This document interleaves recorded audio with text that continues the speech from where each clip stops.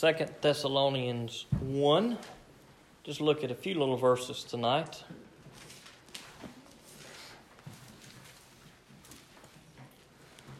That's going to be kind of toward the back of the New Testament. All the books that start with a T are together. So if you can find one that starts with a T, then just keep flipping around and you'll find it pretty quick.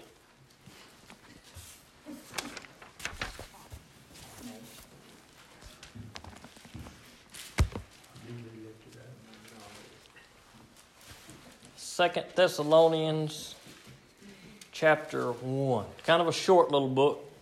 Might only be a page or two in some of your Bibles. Probably hard to flip by. It's right before 1 Timothy. That's like trying to find Philemon. That's a short one too. That thing's only about a half page. It'll sneak up on you quick. All right. We're going to read verses 3, 4, and 5, and then we'll pray. We must always thank God for you, brothers. This is right, since your faith is flourishing, and the love each one of you has for one another is increasing.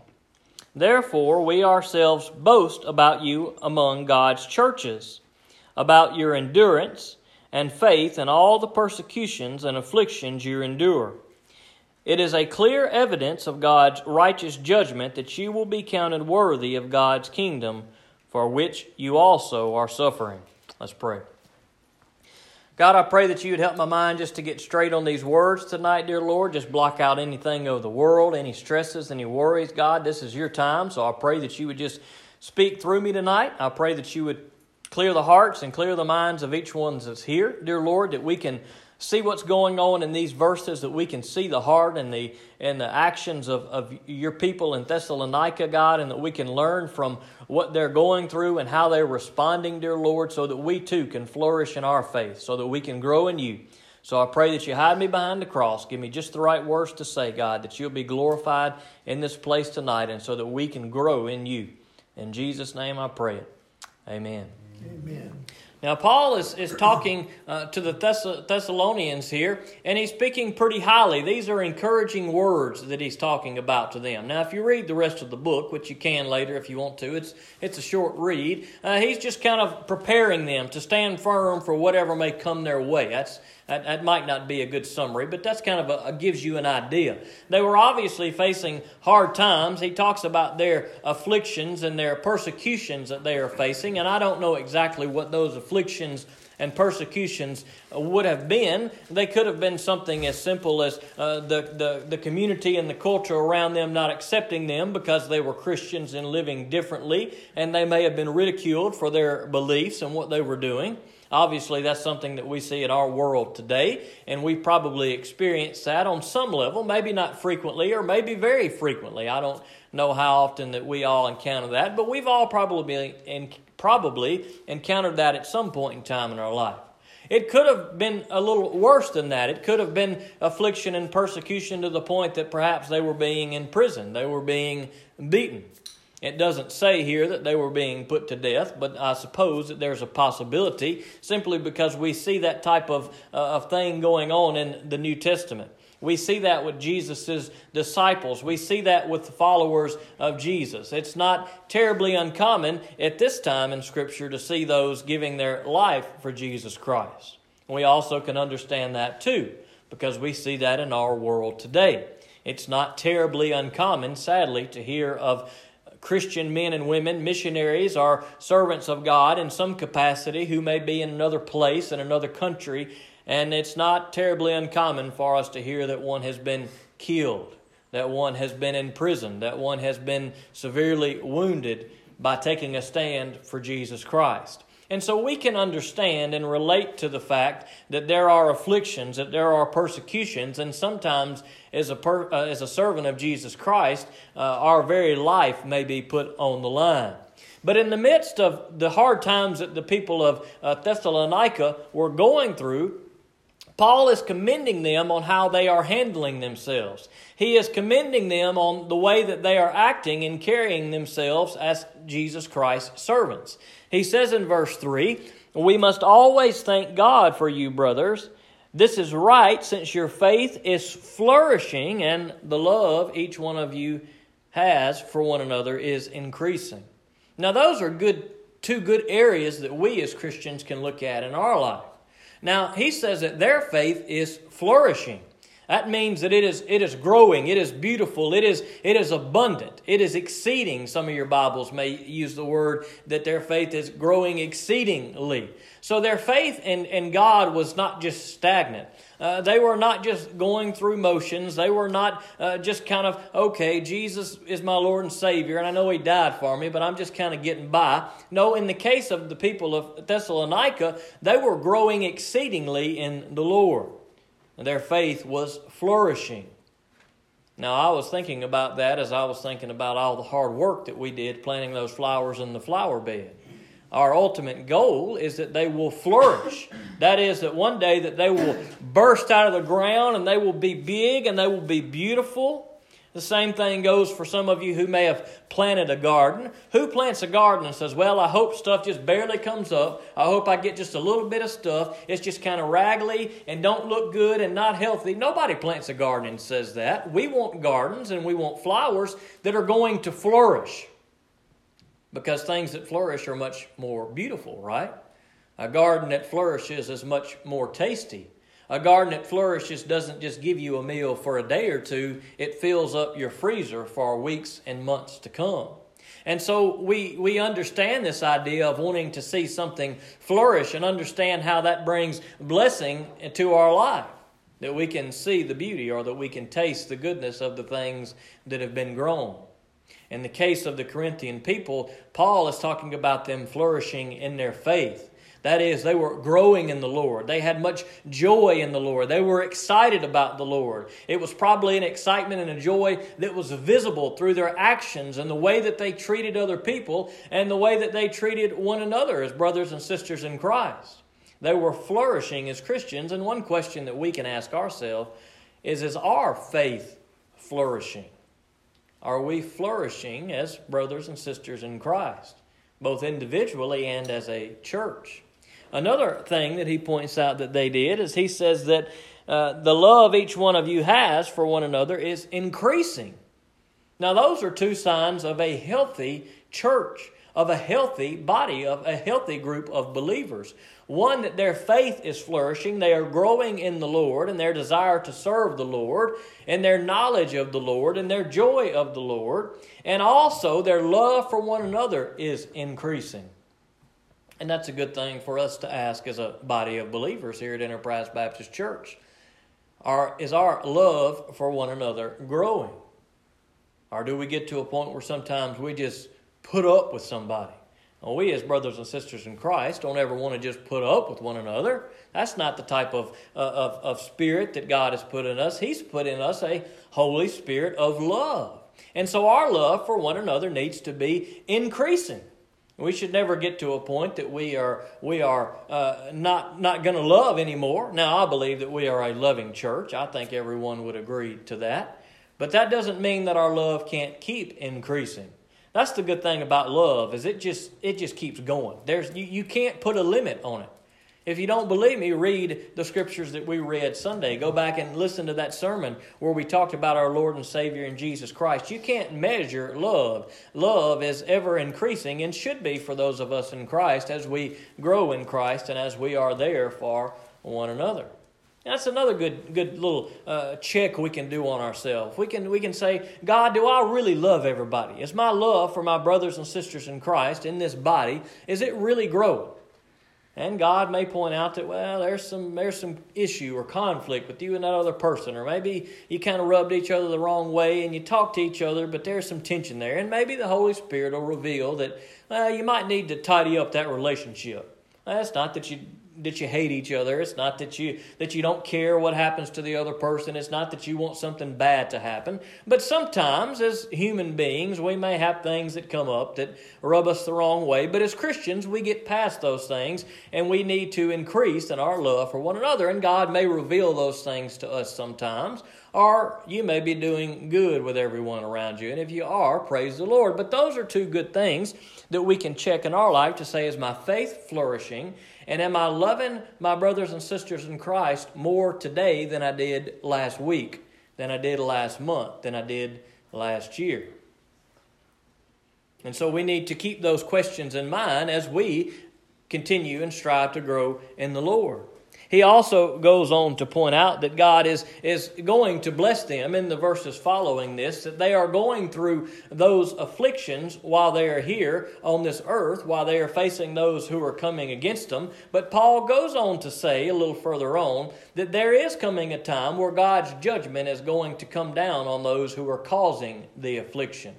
But he is reminding the Thessalonians that there is coming a time that they are going to experience God's grace and God's reward in great abundance. And so he is encouraging them in these words, one, that they continue to do well as they are, and two, that they know that these who are coming against them will not go unpunished. And even though they may suffer the afflictions themselves, there's coming a day that they will experience God's grace and God's mercy. And we need to be reminded of those things too sometimes, because there are times in life where we go through afflictions and we go through sufferings. Now, maybe we're not going through the same sufferings as some of our brothers and sisters in Christ that are going through really difficult times, but we also don't want to belittle the sufferings that we may go through. They may seem trivial to us, and maybe in the grand scheme of things, compared to what some are going through, they are trivial. But in the moment when we try to share the gospel of Jesus Christ with that neighbor or that friend, and they come against us and they curse us, or they holler at us, or they slam the door in our face, while that's not the same type of suffering that, let's say, David Eubank is experiencing, it is suffering nonetheless for the gospel of Jesus Christ. It is discouraging when you have built up that courage and the Holy Spirit has put it on your heart, and you've built up and you realize that you need to do it, and you finally build up the courage and you think, well, the Holy Spirit led me to do it. Something good's going to happen, and you do it and you trust in the Lord, and the person just completely just throws you off. And then you get discouraged, right? But you still got to do those things, because you never know that there might have been something that you said that might have made a difference. In the moment, you might have said, well, God, why did you call me to do that? I built up that courage and nothing happened. Well, maybe nothing happened, or maybe something is going to happen in the future. And so we need to remember those things, that when we suffer for the Lord, that we may be suffering for good that we may not see in our lifetime, but it may be good that we'll see in the life to come. You know, when we talk about flowers and plants and gardens, one thing is a little different between us flourishing in our faith and our gardens flourishing. See, for our gardens to flourish, we want to give them a perfect environment, right? What do? We get the tractor out, we'll till the soil. We want it to be just right. We may even put fertilizer out. We may even put an electric fence up to keep the animals out. We want to give our plants, whether it be flowers or whether it be vegetables, we want to give them perfect conditions. Because what would happen if we took seeds and just threw them out into the grass and never did nothing with them? Well, probably nothing would happen. Through sheer chance, something may pop up. More than likely, the bird would eat the seeds, or an animal would eat the seed. And if the ground's not in good shape, then nothing's going to grow. It's not going to take root. And so when we talk about gardens flourishing, we want to present them in a perfect environment. And we want to have everything just right. And for plants to flourish, they need a good environment. They need everything to be just right. They need to be protected from the animals who are going to come and try to snatch them up. But isn't it interesting that God helps us flourish by putting us in sometimes the worst environment? Now, that's kind of a hard thing for us to understand. Oftentimes, when our faith flourishes the most is when we've come through a really difficult time. Not because God put us in the ideal situation where everything around us was perfect and we were completely secure from any harm that may come to us. Those usually aren't the times when we flourish in our faith. As Christians, usually we flourish in our faith when we are experiencing hard times, when we are experiencing affliction, when we are calling out to God because there's no one else we can call out to. It's often in those times that we feel God's presence and we see God working, and we praise God all the more because in our circumstances, in our hard times, in our afflictions, God has heard our prayers. God has helped us. And that's how our faith flourishes in the Lord. James chapter 1, verses 2 and 3. If you want to flip there, you can. If not, just listen. I'll flip there and read them real quick. James 1, verses 2 and 3. Some of you may remember this if you've been coming to Mr. Thomas's classes. It says this, verse 2, "Consider it a great joy, my brothers, whenever you experience various trials." Now wrap your head around that verse, right? That's totally opposite of everything that we as human beings, we find it hard to do that. We find great joy when good things happen. When we get a big bunch of money for something. When we realize we don't have to pay a bunch of money into taxes, we consider that great joy. When we find out our children are getting married, we consider that great joy. When we see a lost soul get saved, we consider that great joy.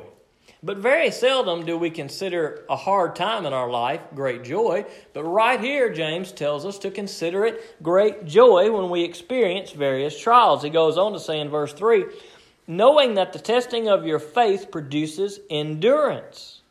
Isn't that good news? It's a testing of our faith, but it's a testing of our faith that produces endurance. That is, it causes us to flourish. It causes us to grow. He says a little further on, "But endurance must do its complete work so that you may be mature and complete, lacking nothing." Isn't that something, how God chooses something that we may overlook or may not think is helpful in our life, and He uses that very thing to help us to grow in Him. Not just in our relationship to Him, but also our relationship to others. One more verse before we close, one more verse. Romans chapter 5. Romans chapter 5. Just another verse, kind of along the same lines of the one we just read. Romans chapter 5, verses 3 and 4. "And not only that, but we also rejoice in our afflictions because we know that affliction produces endurance." Right? We just heard that. Really similar to what James just told us. "Endurance produces proven character, and proven character produces hope. This hope will not disappoint us because God's love has been poured out in our hearts through the Holy Spirit who was given to us." Now those verses that we looked at there in Romans and in James, they remind us that when we're going through hard times, to know that it's in those times that God is building our character. It's in those times that God is trying to grow our faith. And sometimes it's easy for us as Christians to miss that. There have no doubt been some in the history of the world who have experienced affliction, and maybe some in this room, who have given up on God. Well, maybe not entirely, but for a season. Maybe in that moment, for those few days or those few weeks or those few months in that affliction, you said, "I'm done with you, God. You didn't hear my prayers. Why are you letting this happen?" And in that moment, we feel like God has abandoned us. But what we need to remember as a Christian, when we go through afflictions, when we go through hard times for the Lord, those are the times that we need to realize that maybe God is trying to show us something in our life. Maybe God is trying to renew our hope. Perhaps we put our hope in something other than the Lord, and God is trying to renew our faith so that our hope is in Him. He's trying to remind us that we need some endurance to know that whatever we're going through, it may last a lot longer than we want it to. It usually does, right? We want stuff to be over in about 2 seconds. Sometimes it lasts 2 days or 2 weeks or 2 months. Sometimes God is building our character through endurance so that we will be stronger in Him, so that we'll be better equipped to serve Him for whatever He may call us to in the future. So that we may be more like the people of Thessalonica that Paul was encouraging, saying, "Your faith is flourishing. Your love for one another is increasing." And that's what God desires for our life, that our faith would flourish and that our love for one another would increase. And so we need to ask ourselves, are we growing in the Lord? Is our love increasing? And if it's not, we need to go to Jesus and we need to say, "Jesus, you've been my example. Help me to get through these things and help me to follow your example, to be the servant that I need to be and have the faith that I need to have and have the love like you had for me." Let's pray. God, we thank you for this good word tonight, and I pray that we would take it to heart. These are good things for us as Christians to hear, dear Lord. Sometimes we may be like the people of Thessalonica, and we may just be doing good, dear Lord. We may be loving our neighbors good. We may be strong in our faith. There may be other times, though, God, where we're just kind of weak in our faith. Maybe because of sin, maybe because we haven't been seeking you and trying to grow in you, dear Lord. Maybe there's a situation that has arisen in our life, and we're just kind of bummed about it and can't see how good could come out of it. But dear Lord, I pray that you keep us strong as we do your work. When we face affliction and we face hard times and we face those who come against us, when we try to love on them and tell them the gospel, dear Lord, help us not to get discouraged. It's easy to do, dear Lord. Maybe there's some afflictions in here tonight that people are experiencing, and maybe they're not coming from going out and sharing the gospel, but maybe that affliction's coming in some other way through something that's going on in their life. God, I pray that you would just help their character to grow. Give them patience and endurance, God, that through this experience they wouldn't question you, but they would have faith in you all the more. And I just ask these things in Jesus' name. Amen. I'll give you guys a few updates. We can pray for